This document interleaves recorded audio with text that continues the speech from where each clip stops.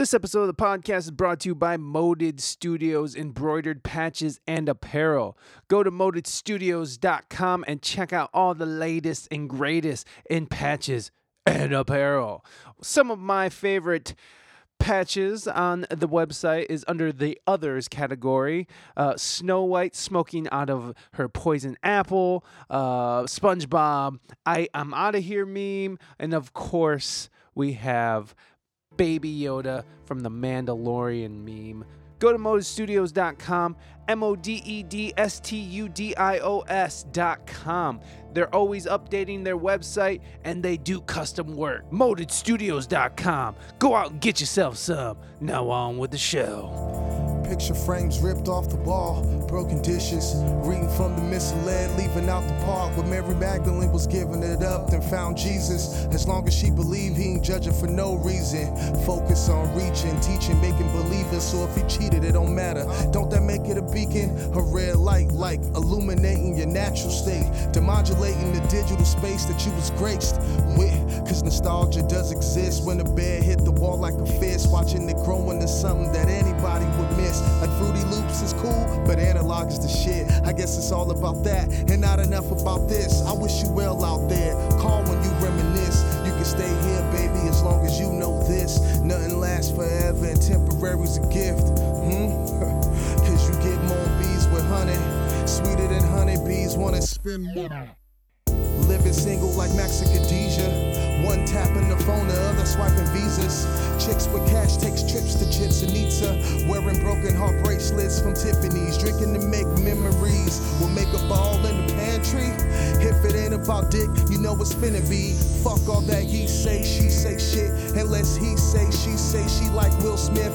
Party hard with her girls, granting her own wish. Getting jiggy, sweating perfume out her crucifix. Settle down, find a dude from around town like Lil Erica Mena, just got a bow wow. But not before the riches, baby daddies and females are getting mails from G's way before Gmail.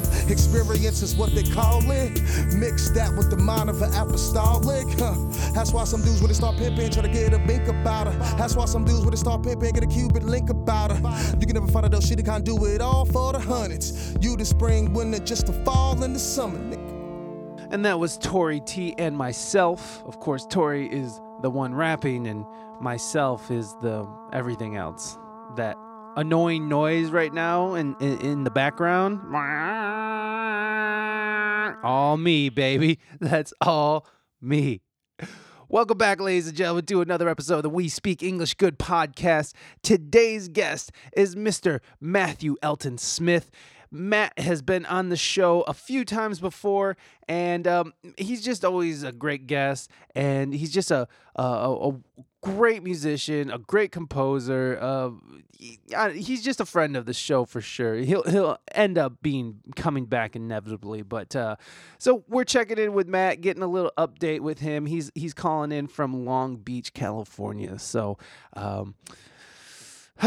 send some sunshine our way to gloomy Toledo, Ohio, Matt.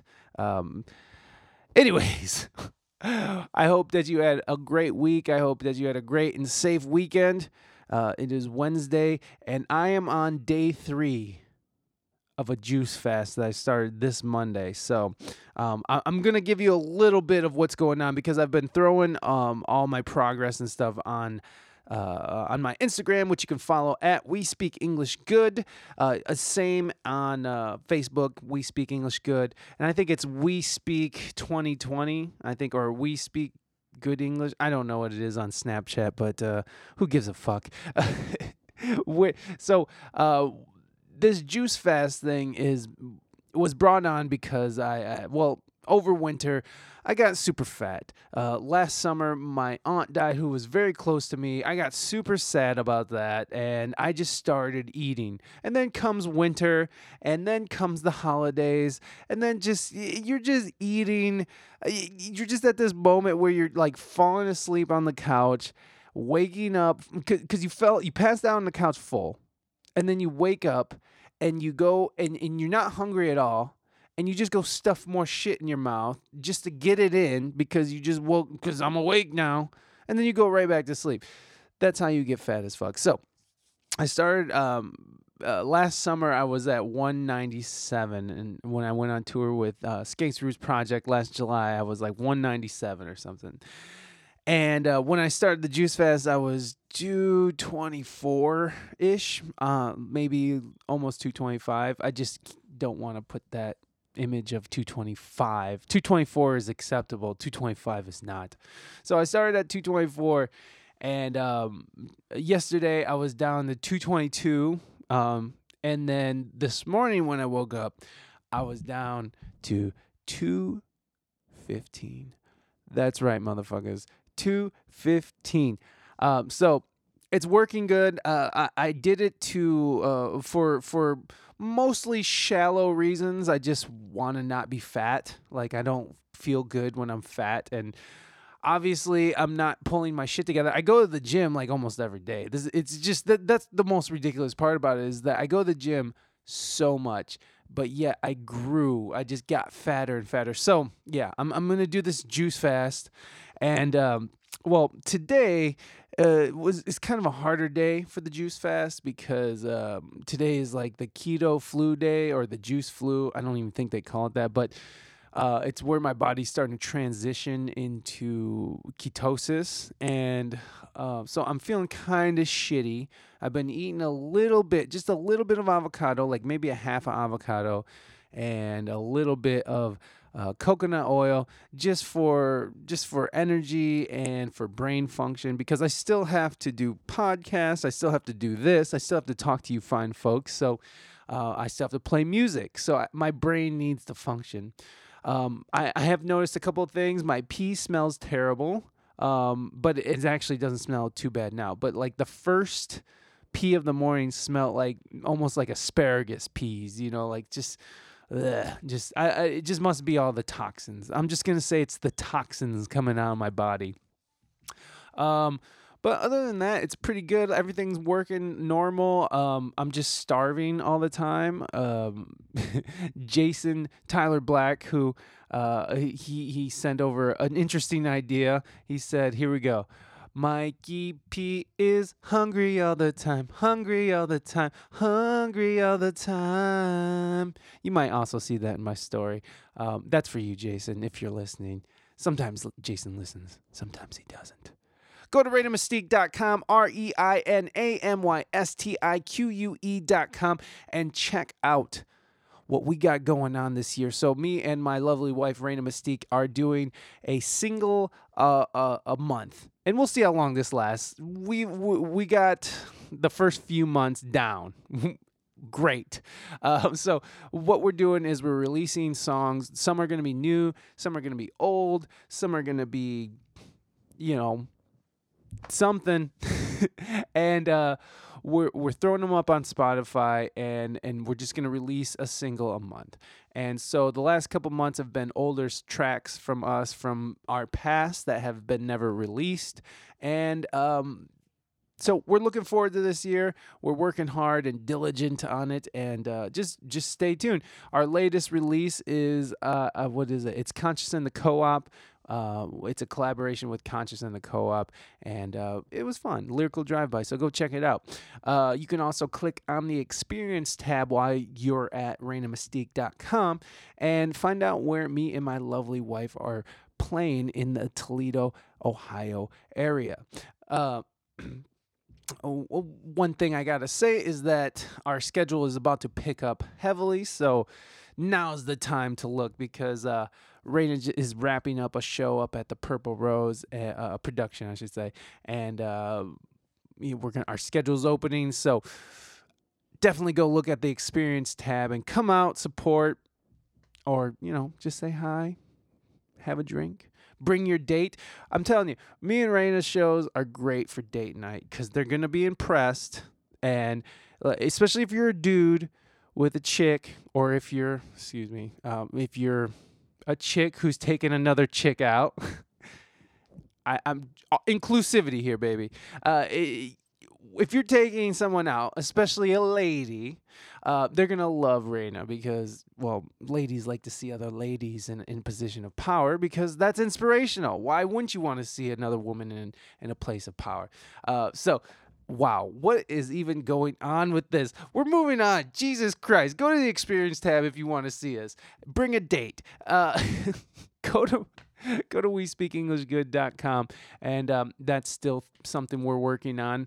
I'm trying to expand it to. We decided to go with WSEG Media instead of We Speak English Good Media. It's just less of a mouthful. So WSEG Media will be the new name that everything, the umbrella corporation that everything falls under. So we're going to be expanding the website out to show some of the photos I've taken, some of the books that I've read, some of the videos that I've done, and it's just going to be a whole thing because I'm too cheap and lazy to make and pay for a new website. So that's what we're doing. We're expanding it. You can follow us on Instagram at We Speak English Good, and on Facebook at We Speak English Good. You can leave. Wait. Hold on. I can't remember. I have to always say, hold on. I gotta remember. What is it? Like, subscribe, review. So go like us on Instagram, Facebook, Snapchat, I guess. Subscribe. So right now, YouTube, I'm taking with my Instagram. I'm putting up tutorials of different instruments that I play, of just different songs and different licks, mostly licks. I always like the idea of licks. So if you're interested in that, go onto our IG and our YouTube at We Speak English Good, youtube.com/We Speak English Good. And I'm throwing all those videos from IG onto YouTube finally, so you can click around and scrub through it, because on IG it's kind of a pain in the ass. You can't scrub through the video. So go subscribe on YouTube. Go subscribe on Apple iTunes to the podcast, I should say, for the podcast. Go subscribe on iTunes. Anywhere you get your podcast, we're there. And leave a review, please. On any of my videos, please leave a review. You can leave a review on the iTunes, Apple iTunes, which is a pain in the ass. But anybody who goes through the trouble to do it, I am very much appreciative. So please go review, leave us a 5-star. Someone left us a 2-star. That's fine. If you don't like what we're doing, fine. I don't care. It's whatever. There's 850,000 podcasts serving 51% of the population of America. So let's say America is roughly 350 million people. 51% of those people are listening. So what, 130 million, I guess, maybe? So that is an interesting fact that I just threw out there just for you guys. So go and listen to more podcasts. I don't know. So yeah, like, subscribe, review. So I did end up getting more emails, and I do want to read those because that's part of the show. I love reading the emails and such. And if you do feel like reaching out to us online, on SoundCloud, wherever, leave a comment wherever. And if I find it in a timely manner, I'll read it on air. And if you don't want me to read it on air, please let me know. And I won't. But if you don't say shit, we're doing it. So let's read some comments. Well, one comment, I guess. This comes off of the episode 218 with Ed McGee. And it comes from a guy by the name of Ray Bogman. I don't know. Anyways, Ray, thanks for commenting and writing into the show. Here we go. Hey, Ed and host. Nice job, both of you. I am newish fan of hookah just in the last couple years. Was at my first Hookahville last fall. It was great to hear about the band from a former member of the band, and it was great to hear a bit about your creative process.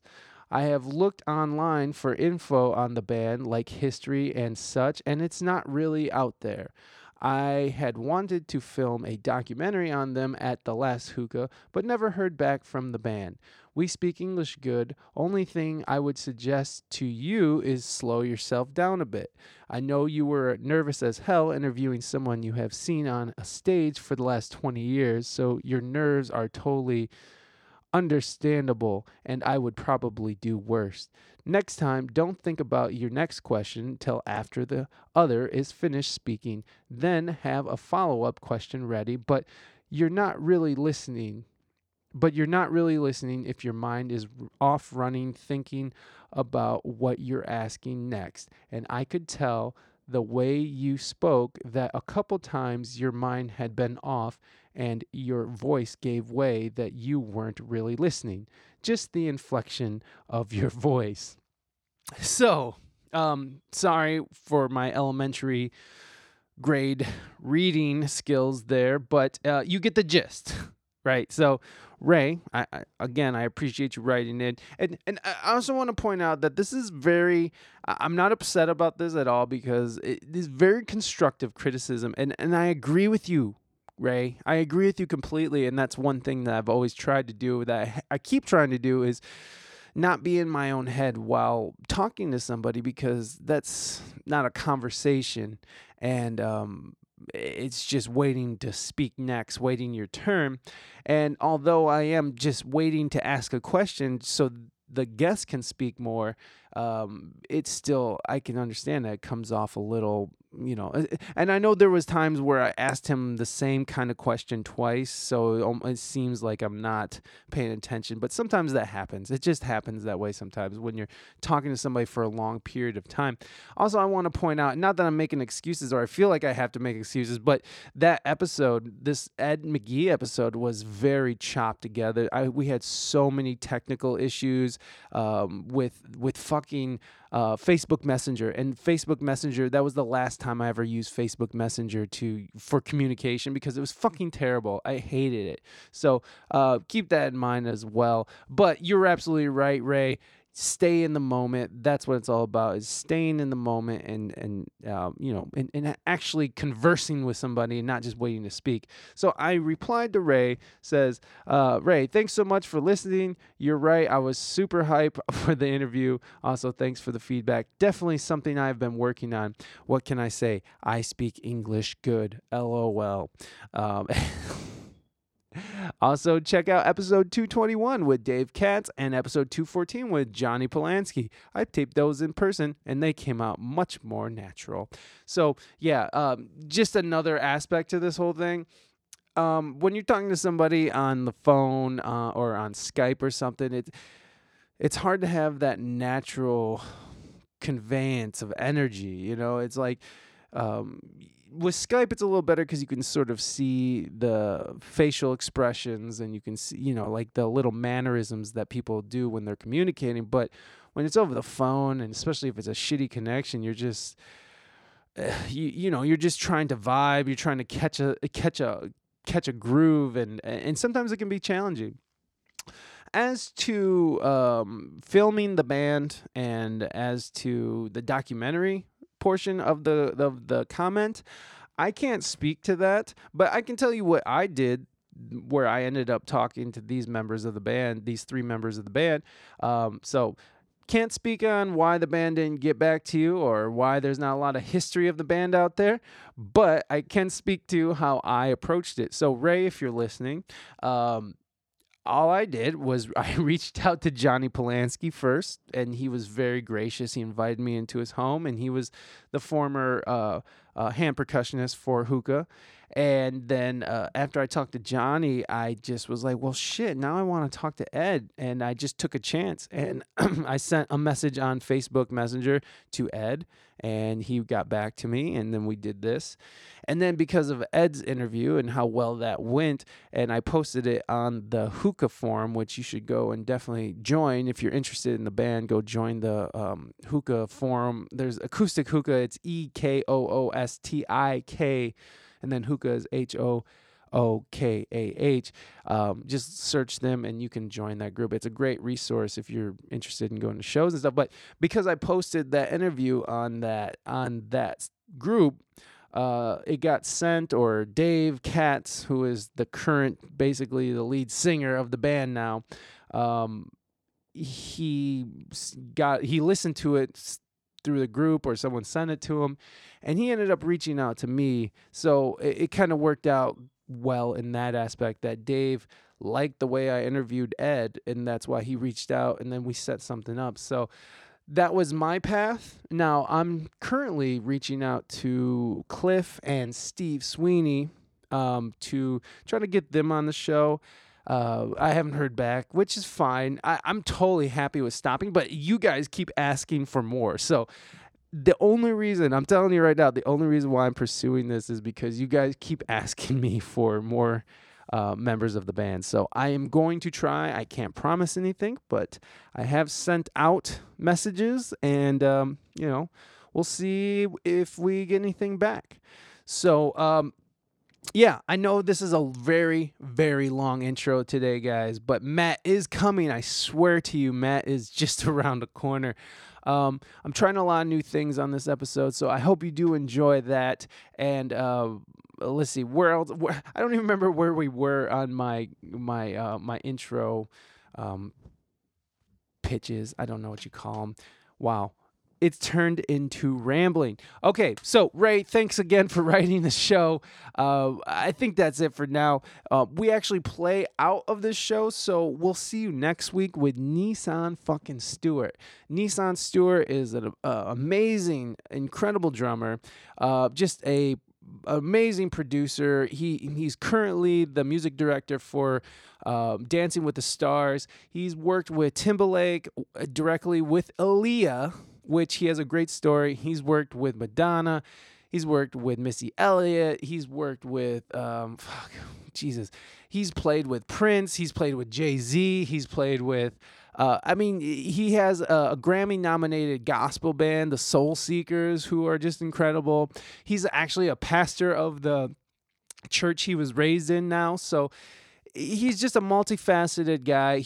We talk a lot. We have a lot of great information about productions, a lot of inside information that he's sharing with us. So definitely check out next week's episode as well. And with Nissan fucking Stewart, I also have Blaine Dillinger of Hyrie on the docket as well. And that's a fucking incredible conversation as well. So we got some fire ass podcasts coming up, including this one with Matt Elton Smith. Matt, hit it, baby. Oh, I almost forgot. Take care of your fellow human beings. NHJ's for everybody.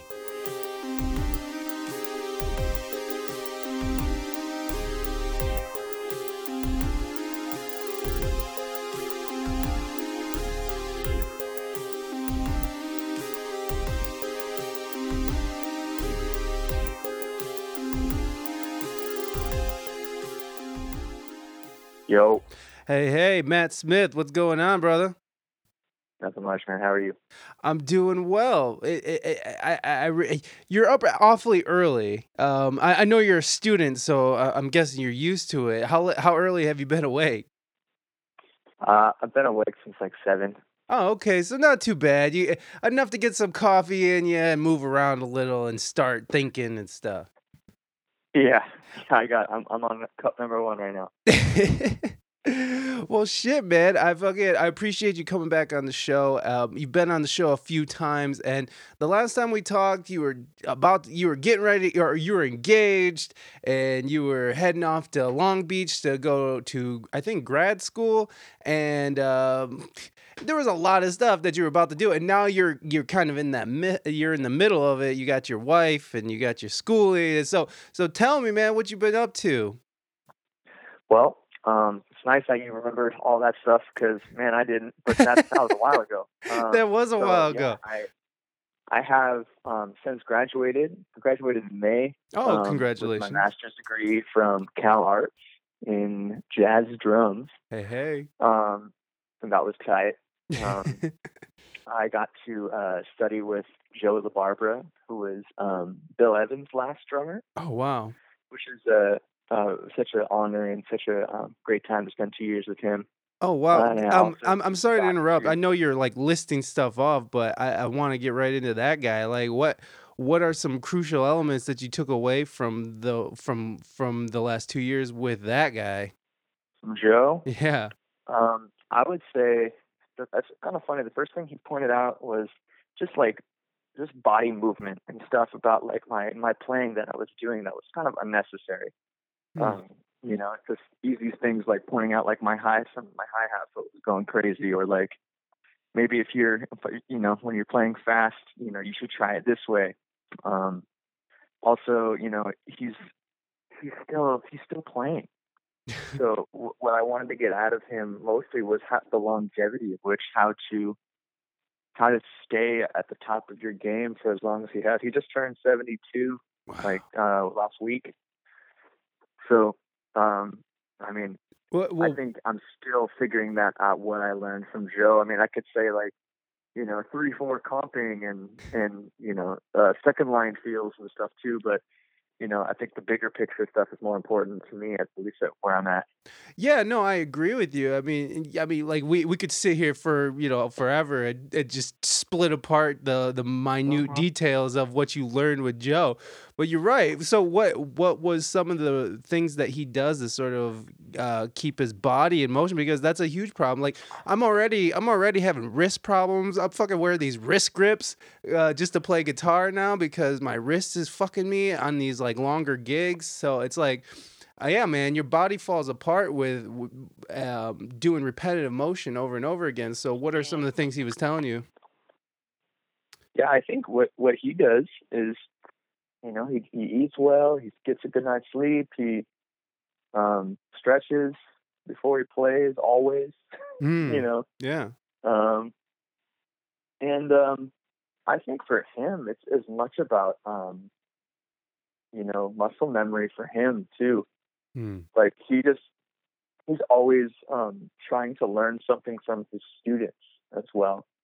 So he's trying to keep active through the youth too. And I think, having the opportunity to teach, kids 18 to, my age for as long as he has, he's kind of held a little bit of a gateway into his youth, into the spirit there as well. So I think that really helps. Yeah. Yeah, man, for sure. Yeah. No, I love that. I love teachers who don't like not like they have a superiority complex, but there is like this sort of talking down, like they're talking to somebody that's, you're there to learn, right? And they possess more knowledge than you. That's why you're paying them to teach you. But they're like there to learn as well. It can't be a one-way street, is what I've found. It can't just be me. I'm telling you this information and you accept it for what it is and don't just eat it. So you got to study. Yeah, Joe didn't fall short of that. So you got to study with this amazing drummer, and I interrupted your list, so I'm sorry. Do you? Oh man. Do you remember where we were? Yeah, I do. Okay. Yeah, I was. I also got the opportunity to study with world-renowned tabla instructor Swapan Chowdhury, and his and also this really, really world-famous percussionist named Randy Gloss. And I got to start tabla, which is really cool, and I've been playing those for over 2 years now. Holy shit! It's been just a labor of love, and if anyone is ever thinking about trying tabla, it's just, you should definitely do it. Because you don't need to be a drummer to do it. It does help, but I think it's funny because coming from the drummer standpoint on tabla, like it's not so much that the strokes are hard, but it's learning the language at the same time as learning the strokes that's hard. Like like that kind of stuff. Yeah. All the phonetic language of the tabla is very. It makes a lot of sense later, but when you're learning it all in you learn it in like words, just like how you learn to speak in sentences. So at first you just learn the one word at a time, and then you put words together, and then eventually you form sentences, which form paragraphs, which form whole compositions, and it's very rewarding when you understand it all, and then you can see kind of like, oh, okay, I see how the composition like delved into like this type of variation because of this, that, and this, and then I also got to perform or play this wonderful Brazilian instrument called the pandeiro, which I started at Cal Arts as well. So I guess like my whole Cal Arts experience for me was, I really wanted to be the drummer that plays percussion. It was my main uh, I guess goal, like to seek out people that needed a great drummer that could also whip out some cool percussion stuff. Because I feel like when it goes the other way, like a percussionist that plays drums, they bring a different set of materials to the table. Yeah. At least in my head. So that's kind of like where I don't know. That's where I'm trying to carve out my niche. Well, I like that, man. I really do. It's you know what I find is like I find a lot of hand percussionists. I don't know, like I don't see the transfer well, but maybe that's just me, and I'm not around it as much as you are because you're a percussionist. But I see a lot of times a hand percussionist doesn't transfer well to the. You know what? I'm generalizing, and I hate what I do. It's just like when I thought that drummers. How do drummers compose music? Like that stupid idea that I had, fucking, where it's just like, and then as I started the podcast and I talked to you and I talked to fucking Jake. Fuck, what the fuck is Jake's last name? Nature. Thank you, Jake Nature. Hubbard. I'm talking. Yeah, exactly. Nathan Hubbard. All these amazing composers who are just happen to be drummers. So I think that's just one of my stupid things that I like to just one of those assumptions that I just run with. But I like that idea though of you be having that like it's like that hidden weapon. It's just like, oh yeah, but I also got this, bitch. What's up? Right. No, totally. I think it makes you. It just brings value to your playing, to your musicality, to your to everything you can give to an ensemble. Yeah. Even if I'm just playing drums, the fact that I've studied tabla gives me a different type of phrasing, different types of ideas. Exactly. That's exactly where I was about to go. It's like the just the knowledge and learning to expand your knowledge of rhythm and where it can go definitely transfers to your main instrument.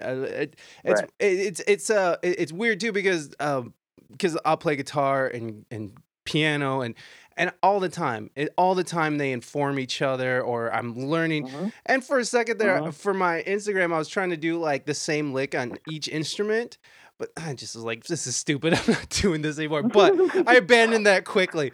But in that time that I was doing that, like, it actually makes a lot of sense to actually do that, especially if you are a multi-instrumentalist, is to carry all those, those tools with you across your instrumentation. So with the one instrument you said that was the South American, is that the tambourine with it's pandero? Yeah. Yeah, but it's like a tambourine with a head on it. Sure. Yeah. Okay. Yeah. Absolutely. I'm sorry. That's just my fucking American knowledge of percussion. So. No way.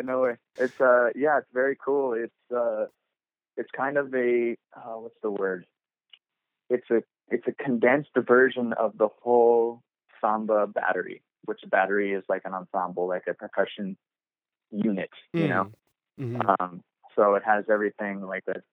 It's funny. This is one really small looking tambourine that's called the tambourine, but it has no jingles, and it's played with a stick that has like 3 plastic dowels attached to it.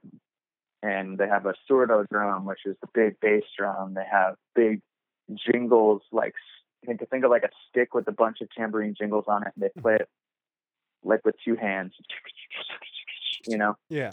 And so the pandero was made to kind of encompass all those sounds into one instrument, similar to how the drum set was made to, pay less people. But of course, like, they don't play, at least the type of style of pandero that I was learning was the choro style, which is more of a small, condensed ensemble type of stuff. But there's other people that play, in huge groups, and the pandero is in samba school, carnival type stuff. Yeah. But at least the style that I was learning was more for like very small ensemble, like guitar and soloist kind of stuff. So and I love playing it. I love taking it on a hike and holding it, because half the battle of playing this instrument is actually holding it. Because it really screws up your wrist if you don't build up the endurance to play it. Oh wow. So sometimes the more expensive the drum is, the lighter the drum. Yeah. Yeah. That's fucking. It's crazy that even that little ass thing is he's still over there just doing that damage. It's that repetitive motion, man, and Right. Mm-hmm.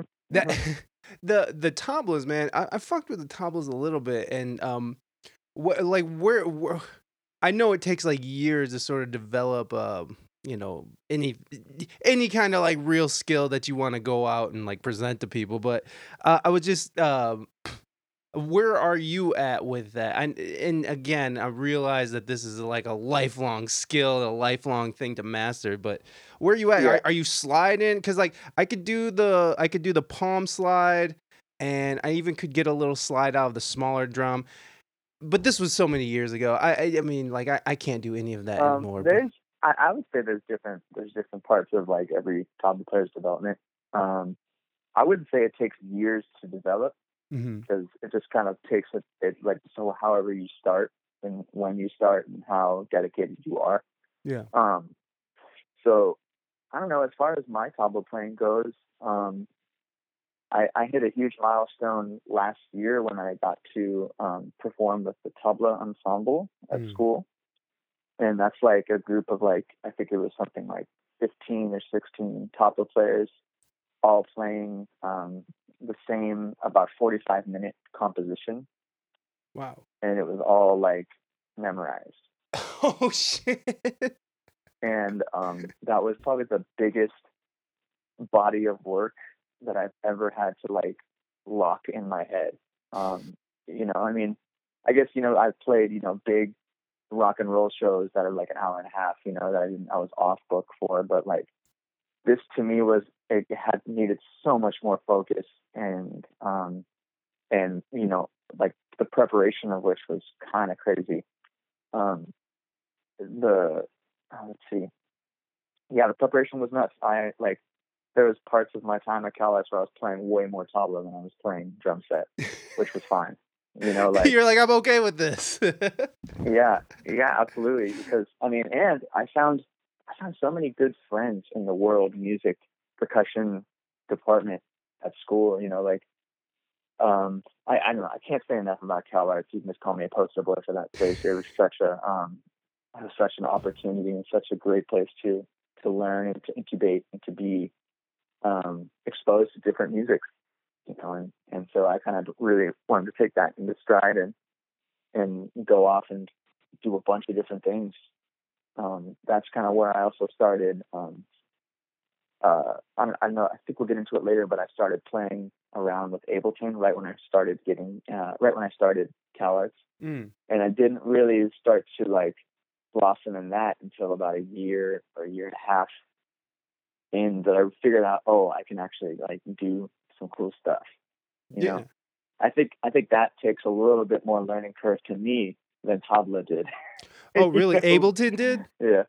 Oh, Ableton is. I'm still learning that. Oh shit, no, man. dude. Ableton is fucked up, dude. It is a fucked up program, but once you get it, I feel like Ableton's workflow is just it works best for me.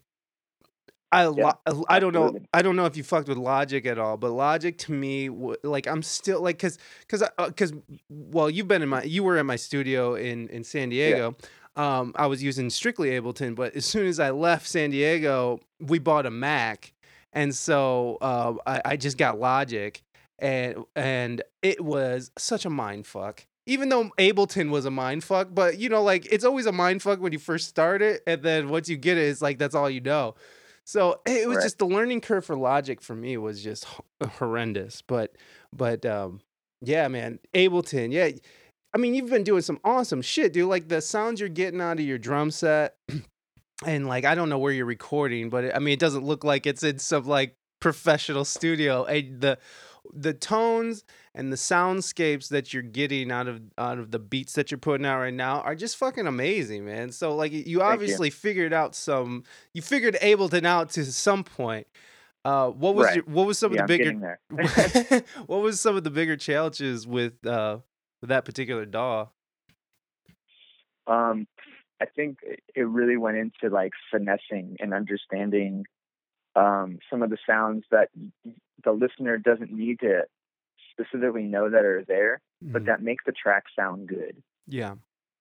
like that give the energy. Like some of like, for instance, just the easiest way to think about it is when any like EDM DJ throws the riser in, right Mm-hmm. before the drop. Like those are things that like, I mean, I feel like maybe people that are listening are like, oh shit, here it comes. They're not saying, oh man, listen to that riser's tight. Like Yeah. they're building the energy. The composer is building the energy so much so that it can give some sort of release to the listener. And like, so like moments like that, or that I really enjoy like making, or finding, I realize that having the right people come in and play on your beats too can really help. Like, I don't know, like the easiest way to say that is like, if the performance is good, the mixing is easier. Yes. Like it's you can't, it's like you can't polish a turd, So like you want to always like play your best and have good equipment. Good equipment really helps too. Like I have at my house, or at my, I don't know, I'm in Long Beach right now. That's where I'm living currently. And I have I'm just looking at all my keyboards right now. I have a Juno 106. I have a Wurlitzer 200A, an Novation bass station, the Korg Mini Log, and I have a Push with like, all the plugins that you need to throw on the Push. Yeah. And that's kind of like, and some MIDI controllers here and there. Right. I've been fucking with pocket operators recently too, which has been really great. Wait, I don't know if you're familiar with those. What are they? Those are the Teenage Engineering little calculator-sized drum and synth machines. Oh, I've been seeing some shit. Wait, did I see it on your page? Did you post something where you were like, Yeah, push? yeah. I've been posting with those a couple times. I was like, what the fuck is he? What is that? I was like, yeah. So okay, They're like little glitch monsters, man. They're so much fun. so what? It looked like you built your own or something. Is that just how it comes? They look pretty homemade. Yeah. They're like just these little Arduino type synth machines that like I have 6 of them, man, and they're like, they all do slightly the same and also slightly different things. Like there's like a bass one, there's a lead synth one, there's a voice synthesizer one, there's a one that makes all these arcade sounds. And has chords. And then there's like a strictly drum machine one. It's and then you can link them all together, bro. And like, he's like, you can link them together. God damn it! You can sync them up with the MIDI clock, and man, it's like, do you ever have any of those? Do you ever play with like Tamagotchis? Yes. Like the wrestling ones. Those. You remember when those ones came out? No, I just remember the little pets or whatever. Okay. Well, there's these wrestling ones you can come out and you can like battle your friends if you link them up together. Oh, tight. And that's kind of what I think about when I go back to like these things. My teacher, because I still go back to CalArts for toddler class, and I showed him, and he's like, "Whoa, like I can't believe technology is going backwards." I'm like, "What do you mean, dude? This looks like it's so forward." And he's like, "Well, like now it's something you actually have to make. It's something that you have to like press a button to do." And I'm like, "Oh, whoa, shit! Like, yeah, that's kind of cool." And so I think the portability factor is really cool with these, because you can take them on a plane. You can put them in your pocket. I mean, they're called the pocket operator, which is self-explanatory in that sense, where you can just go and make beats anywhere. That's dope. They're really powerful, man. I'd look them up. I'm definitely gonna look them up, man, because I saw that thing. I was like, I don't know what the fuck that is. I didn't really process it. You know what I mean? Like, you know how it is on IG. You're just like, oh, that's interesting, and you just sort of watch the video. You don't really think about it, and you're just like, oh, okay, onward. It didn't even make sense that it didn't even like because I love that circuit bending shit. I know that's not what these are, but that's what I thought was happening. It was like a quick pop in my head. It's like, oh, he's circuit bending. Sweet. All right, moving on.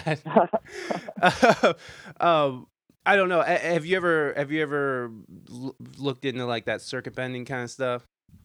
No, I know Hubbard does though. Oh yeah, man, that dude. And yeah, I know people that bust open toys and stuff and screw with it, and I'm like, man, you guys are just nutty, man. I couldn't do that because I need to know what's gonna happen. and I don't have the patience to take it apart first off and learn how to solder and learn how to do. I mean, there's a bunch of like prerequisites that people don't know that they have to like right. get into that first. But the world is your oyster. Exactly. It's just not my thing, but Yeah, of maybe it will course. be my thing someday. Well, I mean, it's weird how like interests come and go. Like as we get older, it's just like I don't know. Like when we're younger and we're learning these instruments, it was just sort of like what we're doing. And then once you hit this certain point past just like absorption, you know how like Mhm. they say that you teach a kid another language when they're small because once you hit a certain point, your brain has a harder time learning. So Yeah. it's interesting that what gloms on to an already developed mind. You know what I mean? Like how people take on new interests. Because it doesn't seem like people do a lot. That doesn't seem like, I mean, they do a lot, but it just seems like a lot of people get locked into this one way of doing things, and then it's just that's it until they're dead. And I don't know. That seems boring. But but but no, just recently I started doing improv classes, and I'm just like, fuck, dude, like now I have to contend with this because once you get into something, you kind of go into it, and especially people like artists, they go deep into things that once they're into it. And it's like, oh motherfucker, now it's like my time has to be pulled into that direction as well, because you only have so many hours in the day. I'm really interested in hearing some of your techniques on how you're getting different sounds out of your drum kit through mixing and stuff. Like what were some of the things you're doing that like what kind of plugins or what kind of effects were you throwing on to get those like, I mean, they sound like drums, but I guess the best example I could say is like Questlove has a great way of manipulating drums to sound like they're drums, but almost like a hip hop fake drums. Like they almost sound like they're a program, but So I'm just curious, what were some of the effects, some of the different techniques that you were using to get those different sounds on your drums? Yeah, man, you kind of hit the nail on the head. All my drums are programmed right now. Oh, okay. Never mind. Yeah. So really, yeah, really none of the, yeah, like but there I was don't have a well, I I don't thought have there a was place to set up my kit in my oh, okay. apartment. So that was like a big thing for me is that I had to like, and I've been using just samples, man. And like I think just to answer your question in any way is just to always find good samples that you enjoy, and that like some people are using different kicks a lot, whereas I'm using the same kick a lot. Just because I really love the sound of it. Yeah, and man. I know it's kind of like you get your bang for your buck out of these sounds that you really enjoy, because then you can really fuck with them. Right. I have like a list of like 3 to 5 different snares that I kind of choose from to figure out the vibe, Mm-hmm. And then I've just been really into like layering different types of percussion and like Foley over these beats to make them swing better. Say that sentence again. Say that sentence again. I said once I get like my kick and snare pattern Mm-hmm. really happening, I do one of two things. I find a good hi-hat, or I find like a bunch of different sounds that can function as a hi-hat, which gives my beat like the swing it deserves. Right. The swing it deserves. Okay. Yeah. Because like I think a lot of people are really, really diving into like what else can I put on? I don't know, like what it's graduated from just kick, snare, and hat sometimes. At least recently for me, like I want to put more on there so that I can like, I don't know, entice the listener to listen harder. Yeah. A little bit. Yeah, for sure, man. What is that? What the fuck? How do you do that? Right. Kind of stuff. I love that kind of music. Like personally, that's the kind of music that I love listening to because it's like you're constantly hearing new stuff. Every time you visit it, it's like you're always hearing something new, Right. Something else is popping out. Yeah, I love and with how easy it is to sample a sound these days. It's like, why wouldn't you be out there trying to like make a snare out of like, I don't know, fucking hitting a box, with your finger, whatever it is, Oh like, my gosh. Yeah. Simpler, dude. For all the Ableton people, just throw it simpler. Get out there. Yeah, man. No, like that's one thing that I had to learn. It was to simplify shit because I noticed that when I first started making beats, it's like you just want to do everything. But like if you start pulling shit back and you just start with a solid foundation, it just seems like it's easier to build Right. upon. Right. Yeah. Like most I've learned so far is just to like, you know, keep it simple and keep going. Like don't get stuck when you're trying to make a track What? because I don't know, there's been times this past month when I was doing this, I was trying to do like a beat every day. I Yeah, didn't get every day, but I did got a lot of days yeah, and there were solid and beats too, man. some more thanks, man. And like what I really learned is that like even if you get like really bummed on a track, you just gotta keep going. Just keep Like pushing. there's definitely a couple days where I was like, man, this idea that I started that I've invested like an hour and a half into already just has to be done because if you stop, you can't start another track because you got shit to do, man. That's a big reason I've been waking up early too, just so I can get like my wife leaves for her job at like 7 or 7:30, and so I'm awake. I'm not. She wakes up, I wake up, so it's not like unless I'm like really tired, but that's usually not a thing. So I'm up and I'm making beats by like 8 a.m. Hell yeah. So Yeah, yeah, man. I don't know. There's so many people that talk about like the morning is for me type people, and I think I'm kind of slowly turning into one of those people that like gets up early and goes to bed early. Like, man, we've been going to bed at like 8:30 or 9 o'clock, That's bro. It's awesome. That sounds like a like, dream. That's a fucking man, it dream, is man. cool. It is cool, but like I'm not hanging as much. Yeah. But I don't know. I think I have to start being okay with that because of where I am geographically. Like San Diego is far away, and LA is kind of far away. So I Right. just have to like kind of hermit here in Long Beach and wait for people to come to me in a way. It's like, come to me, And please. But yeah, but no, seriously though, like it's hard. It's hard out there right now. well, you know what, man? I agree with you completely because like as soon as I left San Diego and like you're in your group, you're in your network of friends, whatever. I mean, it's beautiful out. You just want to be out hanging and chilling and getting fucking fish tacos and whatever. As soon as you separate yourself from that like hyper what's that so I just Hyper heard, hang. yeah, the hyper hang, like everybody's just always looking for the hyper hang in SoCal.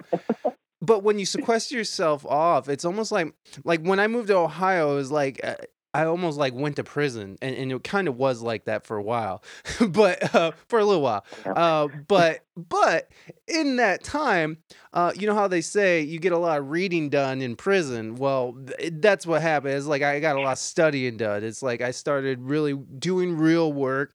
I started getting out the metronome, dusting out the metronome. I started doing real shit, and in fact, I inadvertently created a new thing for me to obsess over, which is video editing.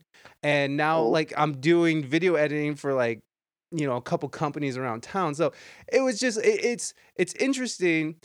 And now that I'm sequestered, it's like I don't really want to hang out anymore. Like I literally just want to get back to work. Like what the gift of moving away from my circle was, it taught me how to work on the things that you want to work on, first of all. But it taught me how to work and stay focused and like really dig deep into something without distraction. And yeah, man, I mm-hmm. did the same thing. I started waking up super. Sometimes, dude, I wake up at like 4 and I'm just awake. And I'm just like, fuck me in the face. Fuck it. I'm gonna edit. Or I'm gonna go fucking, watch a video on how to fucking use, fucking whatever. Like it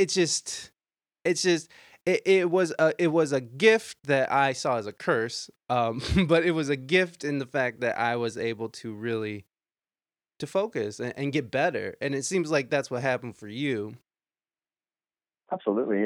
I think it's just when I don't know, like for me, I've been really into just kind of setting goals, Yes. and thinking about how am I going to accomplish those goals, and at what time in the day do those goals most likely get accomplished? Yeah, no, for real. You start thinking like so that. for me, yeah, it's very you're just much more active in the morning, your brain at least. Maybe your body it might not be, but yeah. I mean, for me, like I guess I'm like a 2 to 3 cup of coffee a day in the morning kind of guy. Yeah. So I just wake up and I just throw the coffee on, and I think as soon as my brain senses the coffee, it like starts to kickstart my my thinking mind, and then I just go to the computer, man, and I go, and then I look up, and it's like, by the time I got like a bunch of ideas on there, it's like 11 or 12 p.m. I'm like, holy fuck, like time just goes when I'm on the computer. Yeah. Just making music or just creating, and it's like, and then sometimes it's really cool, yeah. Yeah, well, yeah, sometimes it's really cool, and sometimes you're just like, well, that was a waste of 3 hours. Awesome, bye. Mm-hmm. But it's not a waste. It really is. I mean, even if at the end of a session you walk away and you're just like, I don't even fucking know, like you still did something and you're still working at something, and it's like you still put in that time into learning whatever the fuck you're learning. Right. When there's always a concept on Yeah. that end. Like, if I'm practicing a piano line or something, and even if I recorded it into something and it's not even a great song, it's like, well, I learned that piano line, or I learned how to I finally learned how to really make this delay plugin work. Yeah. Yeah, I didn't get anything done, but I did that. Yeah. For sure, yeah, though. There's something to gain from everything there. Absolutely. If there's a finished product, then that's just, to me, that's my whole goal, is to have a finished product. Right. When it's done. So and so I can figure out what the next fucking product is going to be. Right. But when you're hitting these bumps in the road, when you're like getting stuck on a certain section, and you're just like, I have no idea what the fuck's going to happen now. You said that you worked through that. How do you work through that? How do you hit a section and you just don't know what to do next? And like, what do you do to sort of get back into, a flow? Man, sometimes you take an element out to see what it's like. I'll give you an example. The beat that's coming to my mind was this groove I did with a singer. Like my whole last month, I've been doing these beats every day, and I've been a lot of the times taking tracks from like stories, from people's Instagram stories or their thing, and I just plug my phone straight into my mixer and I record it straight to the DAW, right? So like sometimes people don't, most likely they're not doing this with a metronome, right? Right. So I had to really line up stuff and like make these off the grid kind of loops, which was really, really hard. And so time consuming. Yeah. So what I was dealing with was like lining up all my loops so much so that it was working. And there was just times where like the groove was like pushing and pulling in all the wrong directions.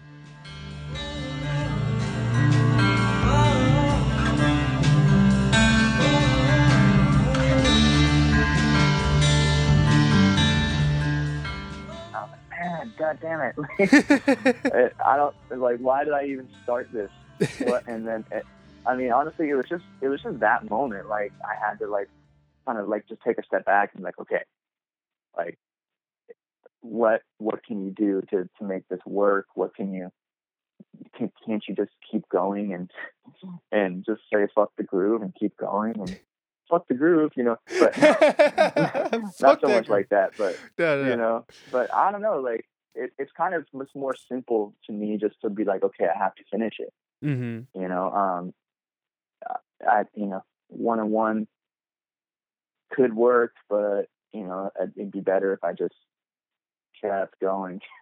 Well, well, you know what? I love the Stephen King book. I don't know. I know that's not a great segue, but the Stephen King book. It was he wrote a book about writing, and it's not a scary book. It's an actual book that he did about his writing process. And one of the things he says is like, if you start a book, fucking finish it. Like, don't step away from it and then try to come back to it next week. And if you do end up stepping away from it, don't come back to it for like a year. He's just like, fuck that manuscript, throw it, put it in the drawer. If you don't come back to it within like, you know, a few days of each other, that just fucking put it away for a year. And I'm paraphrasing and I'm probably getting it wrong, but I get what he's saying. He's kind of saying that same thing. It's like, once you start it, once you step away from a project, you can find a lot of excuses to not come back to it. And especially if you're stumped, especially if you're stuck, you can find a lot of excuses to not come back to it because you're just like, ugh. Because like just that feeling when you're stuck it's just like, I don't know, like it depletes my energy. Like it depletes me. Like I'm fucking tired. Like I feel like I need to take a nap. It's like, I don't know. Like it's not a great feeling. But I mean, and it's a definite deterrent to keep going. But yeah, I find that if you don't push through, most of the time for me anyways, that shit just doesn't happen. Like there's like a ton of half done beats in my fucking. The initial inspiration is done. Like the whole idea, what it was built upon is wasted. You know, so like it's better for me to just push through and finish something and then go in and edit it later. Yeah. Like, I don't know, I had a teacher at CalArts, which pretty much just said the same thing. And it's like, I had all these half finished compositions that I just fucking threw away. Because, you know, I tried to go back and, what is this? I don't know. You know, you don't have any context to what you were doing anymore. But if you try to at least finish something that you're doing, and then you can go and be like, okay, I know what I was doing here. This didn't work, but this could be finessed better. Or, you know, because, I don't know, when you come from that type of thinking, I think it's a lot easier to, I don't know, finish your track, finish your painting, finish your whatever, you know. Hopefully, everything's finished. That was the point. But you know, improve upon your initial idea. Yeah, one of the things that I find helpful for me when I hit a point where it's just like, man, I know that like it just needs a bridge, and I know, like, you know, like I just don't know what the fuck's gonna happen. Whatever the situation may be, if I get stuck and I can't like put anything down going forward, I'll actually just start doing like the regular editing that you would do for a track to like, you know, mix it down and shit. I'll actually go through and start adding like, oh, well, okay, I wanted to put effects on this, so I'll throw some effects on this, see how that sounds, blah, blah, blah. And what's interesting about that is like, you're still working on your composition and you're still, you know, working on a finished product. But by the time you get done and you go down that rabbit hole of editing, upon that, what I find is that sometimes that triggers the next step. It's like, okay, I get it now. And that this fucking delay can lead into the next part, whatever it is. So that, for me, that's something. I'm just throwing out information, but for me, that helps. It's a very helpful thing to do. So I don't know if you answered it. I can't remember, but is there, you said you'll take something, you'll remove certain things, you'll remove elements, you simplify it a little more. Is there anything else that you can think of that sort of helps you get past those humps? I guess, you know, like when you were talking about writing a B section, and I think that always helps. Writing a B section to whatever, or writing a counter line to your melody or to something else, I think could really spark new inspiration in your pieces. That's a good one. You know, find a counter line. Oh, I like that. That's sexy to me. Yeah. Also, I think it really is important to think about where you started the beat from. You know, like there was one beat I did this month where I started just from the melody first, you know. And then I did a counter line to that. And this ended up being this whole crazy like Bon Iver like choir thing, which was just so cool.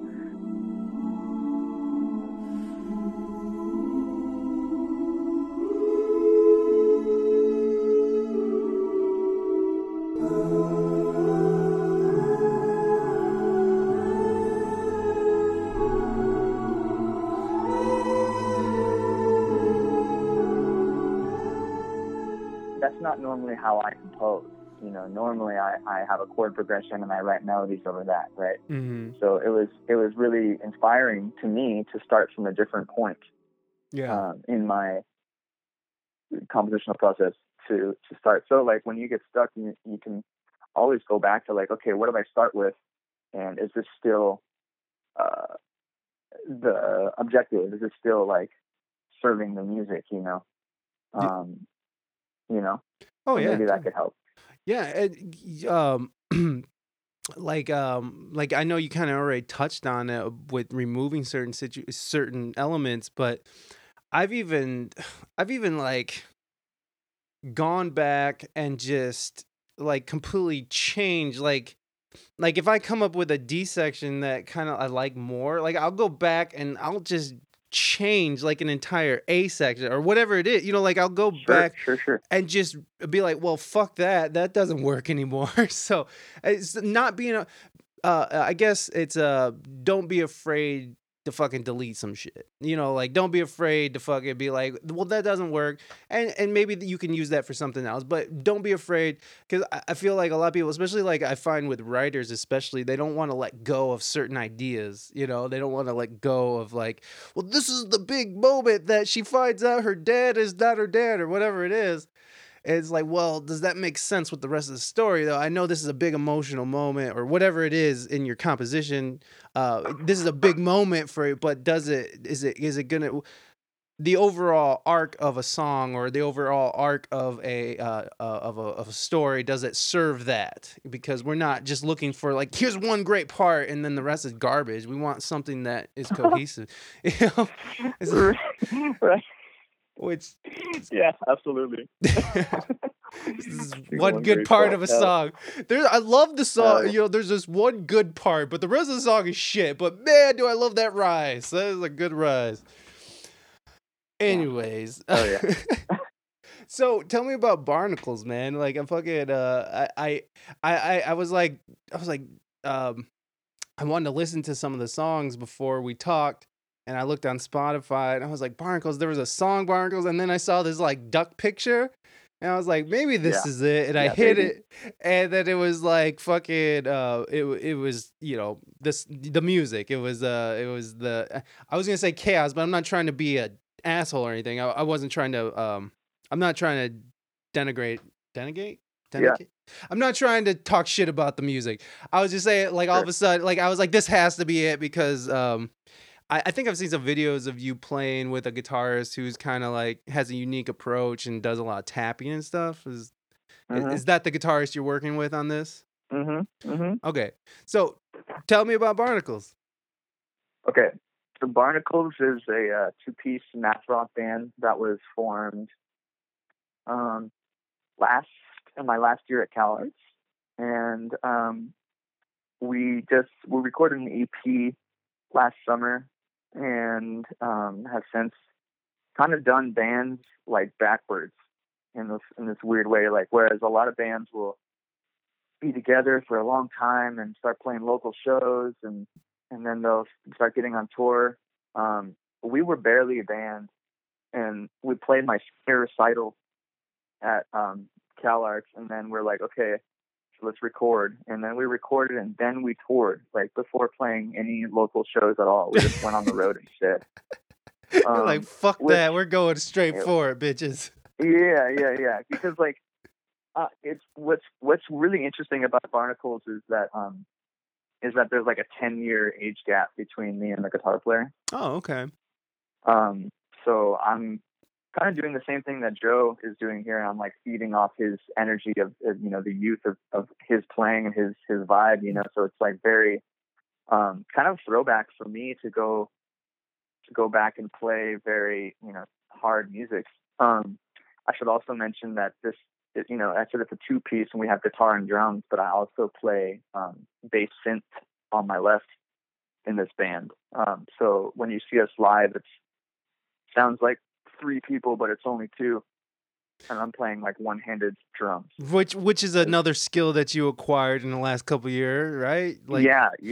I was doing that pretty heavy at CalArts, and I was always trying to find an outlet for me to do that. And I mean, I never really, and still don't really feel that comfortable if I were to do it in a jazz context, where I would need changes. But like my whole thing is if I have a part to play, then I can construct, the groove over that part, and the part is easy to memorize. So that's, for me, it's an easy thing.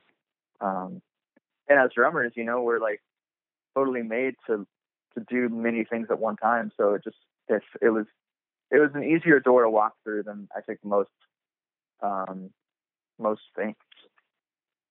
Yeah, I mean, because I just sat there like, there's no way that I was like, I can't even. My fucking two-hand syncopation on keyboard, just playing keys in general, is shit. So like, I was sitting there like, I don't know, that hurt my brain watching you do it, but. I mean, it makes sense. It makes sense. Like you're fucking every limb is doing something different at all times. So it makes sense that your left hand's doing whatever the fuck it wants. So, right. I mean, yeah. That's, please. Oh, I was gonna say, and Barnacles has just been it's been a really, really fun ride so far. We have a big tour coming up at the end of this month, where we're going to a bunch of new places. We're playing in Oregon and Washington and Northern California. This last tour, we did Vegas and Reno and so starting March 27th, 2020, your first show will be in Sacramento at the Morgue, and then you guys go until April 4th. And ending in Santa Ana, California, at the Beatnik Bandito. Hell yeah, baby. Johnny B's. Okay, so you're going to Sacramento, Medford, Portland, Seattle, Ashland, Goose Bay, San Jose, and Santa Ana. Who's booking these shows? We actually had a booking agency do this one for us called Banana Tree Booking, who's the guy who runs that is the guitarist in this other math rock band from CalArts called Standards. Oh. And they just got off the road recently with Tiny Moving Parts. I don't know if you know that band, but that's like another kind of trio, crazy math rocky, kind of throwback to Midwest emo sounding band. Okay. So yeah, it's Midwest very, emo. That's the math rock scene is like very small. I think right now it's not as big. I don't know if you knew, but you probably do. San Diego has like a pretty killing math rock scene, and it's kind of like known as one of the meccas for math rock. Really, I didn't fucking know. Well, oh yeah, because of that 1-2 piece. What's the name of the band? L something. Well, there's a couple bands out there. There's like this one band, Sleeping People, that had a huge thing. This one band called Japandi, that's from San Diego, and also even like some local dudes named Wit. Were really insane. L1011, I think, is who I'm thinking of. I don't know if they qualify as math rock. Is that am I right? Is that you were like, I have no idea what you're talking about, bro. No idea, bro. Yeah, I don't know. My math rock knowledge isn't too. Yeah, me neither. Expensive, yeah, but I really have as a drummer, I've always gravitated to like music that's a little bit more sophisticated rhythmically. Mm-hmm. Yeah, totally. And so yeah, I really enjoy doing all this music. And Sebastian, our guitar player, writes it all, and we get together pretty much when he's done with the song, and we put drums on it. And the left hand, he usually knows what he wants my function to be. Sometimes it's he also has a bass signal, so there's times where like there's this one song that we play that I have a drum solo in, and he flips on his bass pedal so that he can play bass while I switch to two-handed drum. Instead of or like there's songs that I'm playing like the lead melody in. Yeah. And where he has a splitter, it's called an OC3 pedal. Oh, okay. That Boss makes, and which actually splits just like half his guitar. So he can, all the bottom strings or the top strings, however people want to say it, the big old E string gets dropped down an octave so that he can play bass, and all of his top strings they ring out still as twinkly. They're still twinkly, yeah. Yeah, they ring. Yeah, I've talked to a guy here who uses that thing. He loves that thing because he doesn't want a loop pedal. He's a one-man band kind of thing, so he has like one foot's hitting the kick and one foot's hitting the snare, and then and then he'll have that pedal and then his acoustic is like that's exactly how well, that's not how. It's not exactly how you guys use it. It's not the same, but I get it. So wait a second. This kid's younger than you, or you're younger than him? Oh, he's younger than me. He's 20 and I'm 30. Okay. Right on. All right. So that's fun. So have you had any problems with like bars not letting him in to play? Yes. Yeah, we had a couple of times. It's pretty. I remember this one. Played the Black Hat in San Diego once, and it was raining, and they wouldn't let him inside. Oh, Jesus! He was outside the window like a puppy dog, man. Eventually, they did let him in. So, but just to play, and then he had to leave. Yeah, like 15 minutes before he played, he got in. Yeah. I've had that. Like I went on tour with this saxophone player who was like 17. We're playing these bars in Chicago, and they're like, "That dude can't come in here." Like he had to wait outside on the streets of Chicago until about time to play, and then he could come in and and play, and then he had to leave directly afterwards. Well, can we play a song by Barnacles? Is that okay? Yeah, absolutely. Sweet. What song should we play? Why don't you play Bubble Buddy? Bubble Buddy. Okay, we're gonna lose the Bubble Buddy, and we'll be right back.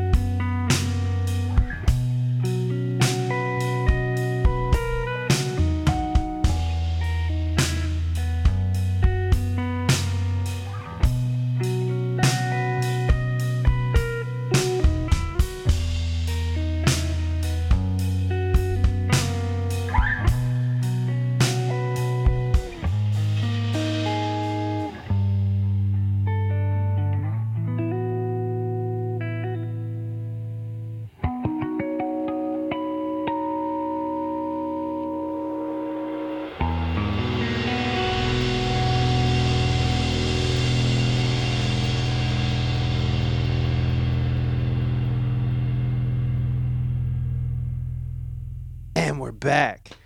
So yeah, that math rocky thing going on, man. Like, I dig that shit. It's not like my main, my main squeeze. But what's up with Juicebox? Is that done, or are you gonna come back to that? I know you're in. I know you're half your. Oh, go ahead, please. Yeah, it's never done. It's never done.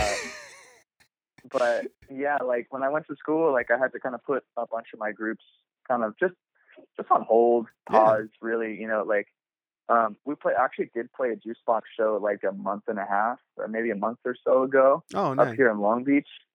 But it was kind of informal and it wasn't like we were just playing at a restaurant kind of deal. It wasn't like a show, Yeah. Yeah, like I don't know, I have my jazz trio still as well. We're going to be playing the Jazz on Tap festival in San Diego in June. Nice.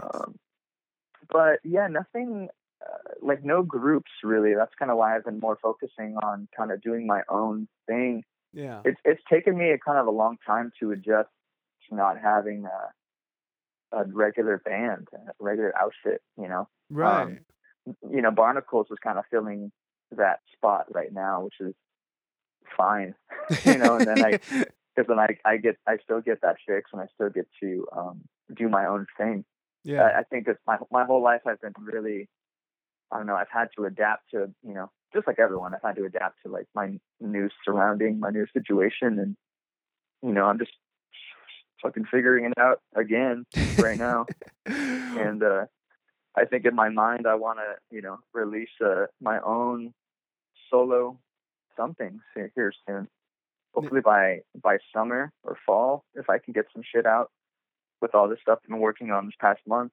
Because that's kind of how Juicebox started anyway. Like I took a month and I wrote a song a day, and it just so happened that all of these songs were in the Juicebox vein, so I picked the 5 or 6 best ones and I made a record. Like that was to me like the easiest way to create something, that's, has the same vibe and can fit. So what my hope with all these beats too is that I can, pick maybe 3 or 4, I don't know, maybe 3, and like just release an EP, something that's like, yo, this is Matt.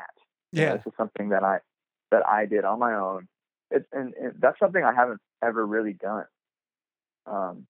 Just release something that's strictly me. I've always had others kind of interpret my ideas in ways that I couldn't. But I need to and want to step up and kind of do my own thing, be it from the producer's standpoint or from the everything standpoint. Yeah.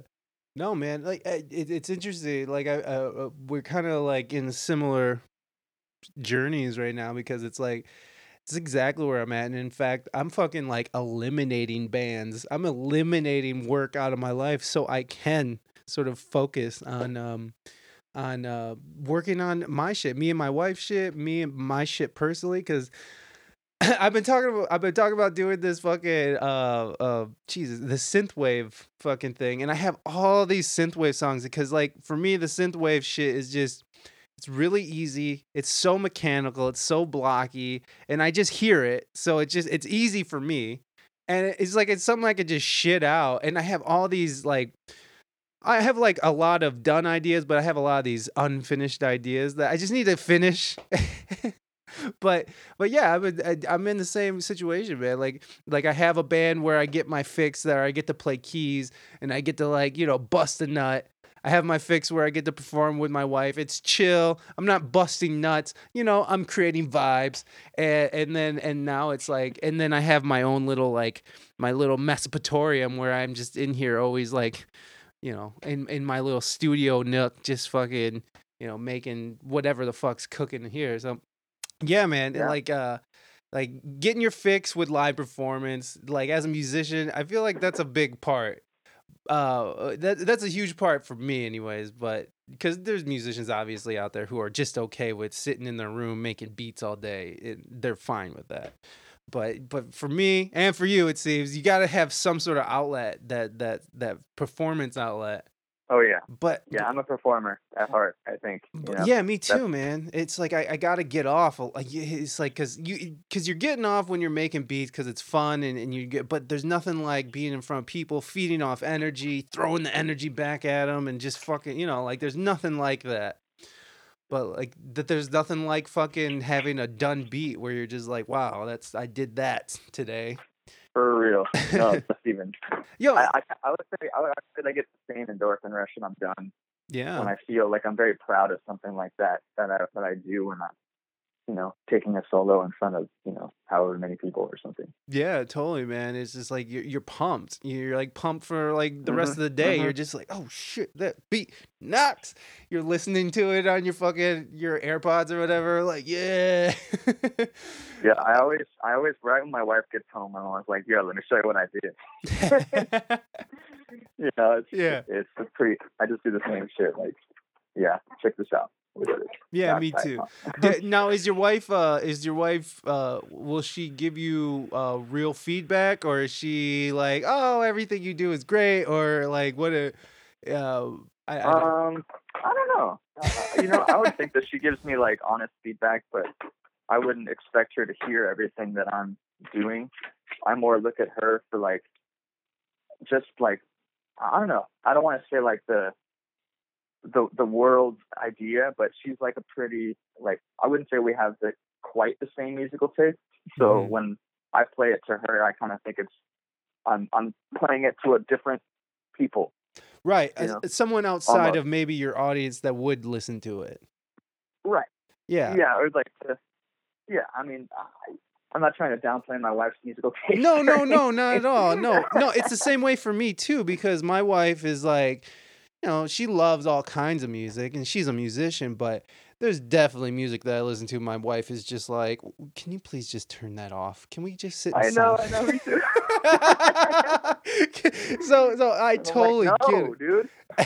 So yeah, no, I'll do the same thing but my wife is just blatantly honest and and I know, and it's not, and here's the other thing is like when you present work to people, it's like, not everyone's going to like what you do, even if you like what you do.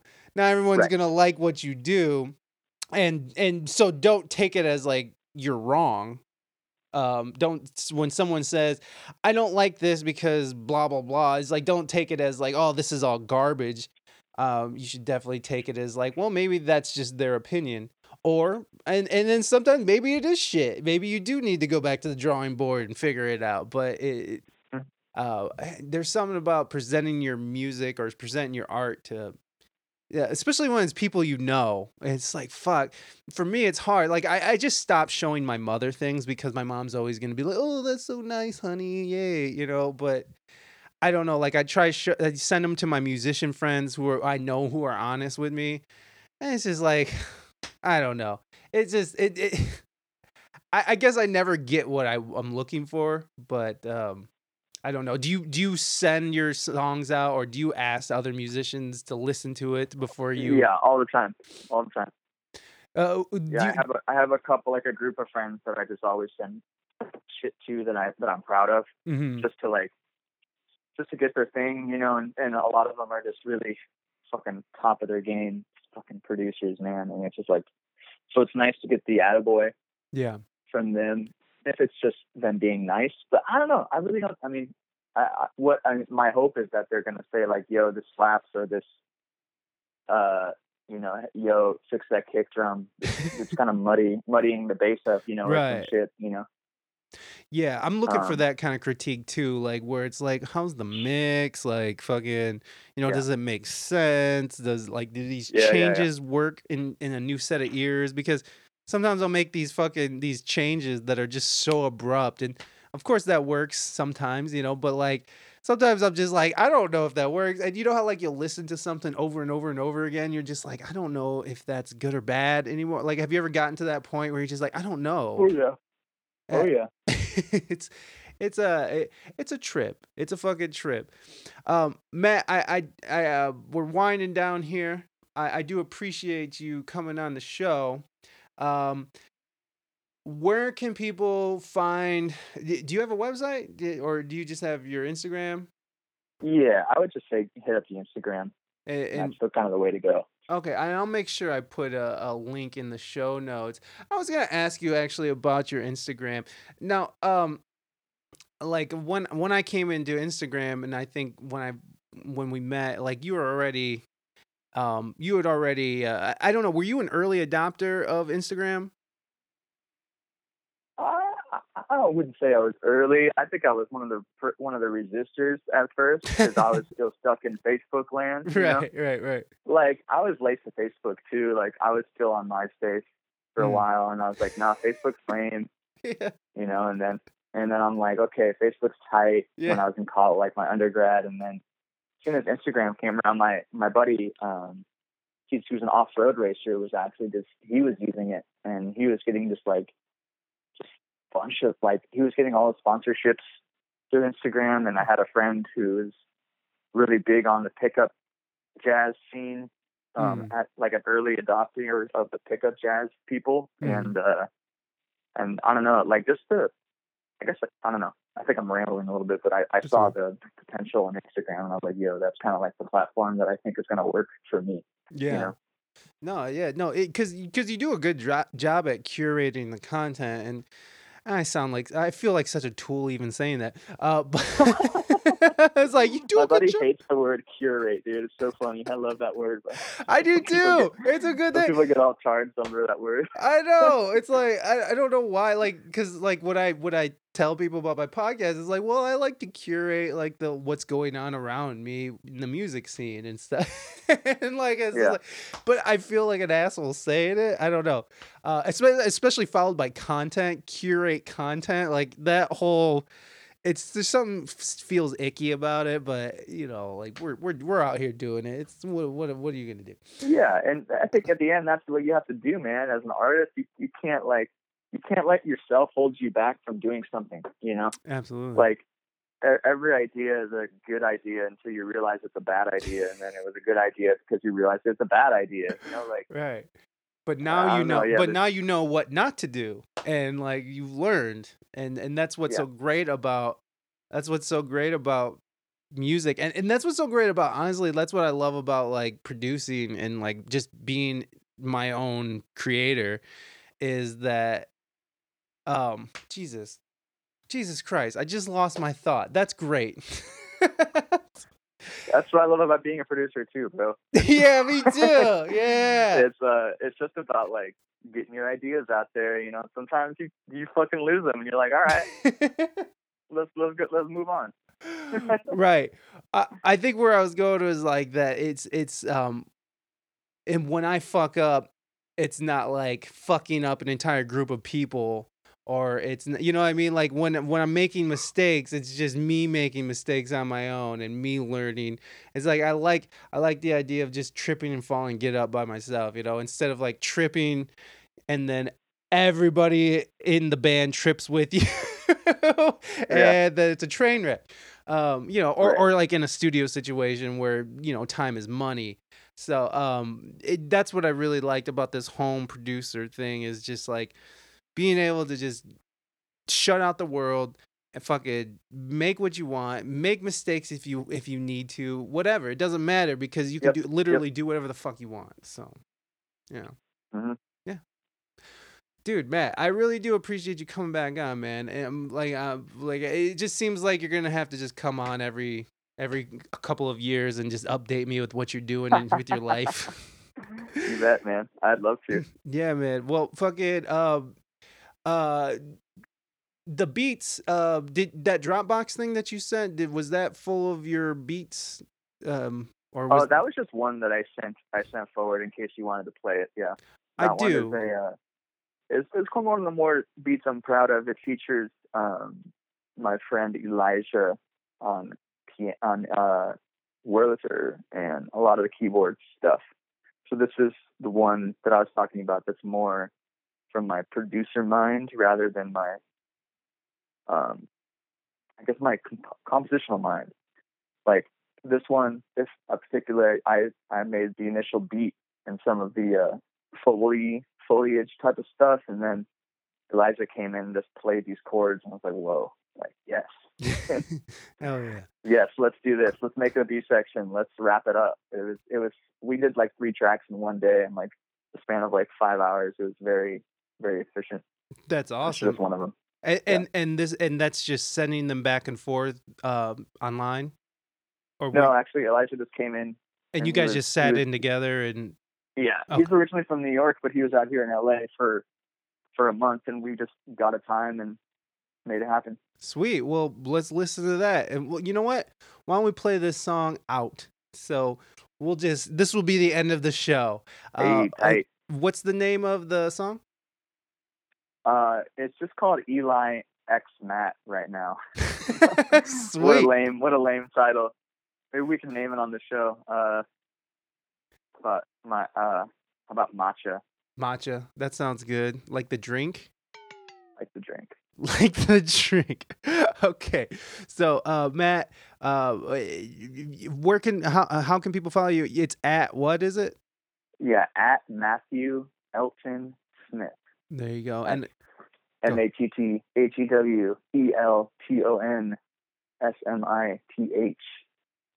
And you could put a .com at the end of that, and that's my website as well. Oh, yeah. Well, see, you got a .com as well. Well, there you go. Yeah. So all that will be in the show notes. We're going to listen to Matcha from Matt.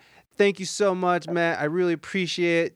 And this is the end. So I'll see you guys next week with Nissan Stewart. Nissan Stewart is our next guest. So we will talk to you soon. Have you ever heard of Nissan? Have you ever heard of Nissan Stewart? No. Oh, okay. You should look up Nissan Stewart. He's an incredible drummer. Just Google him. Right. Just Google him. But okay, man, I'll talk to you later. Let's listen to this song. Hell yeah, bro. Thank you. I'll talk to you later.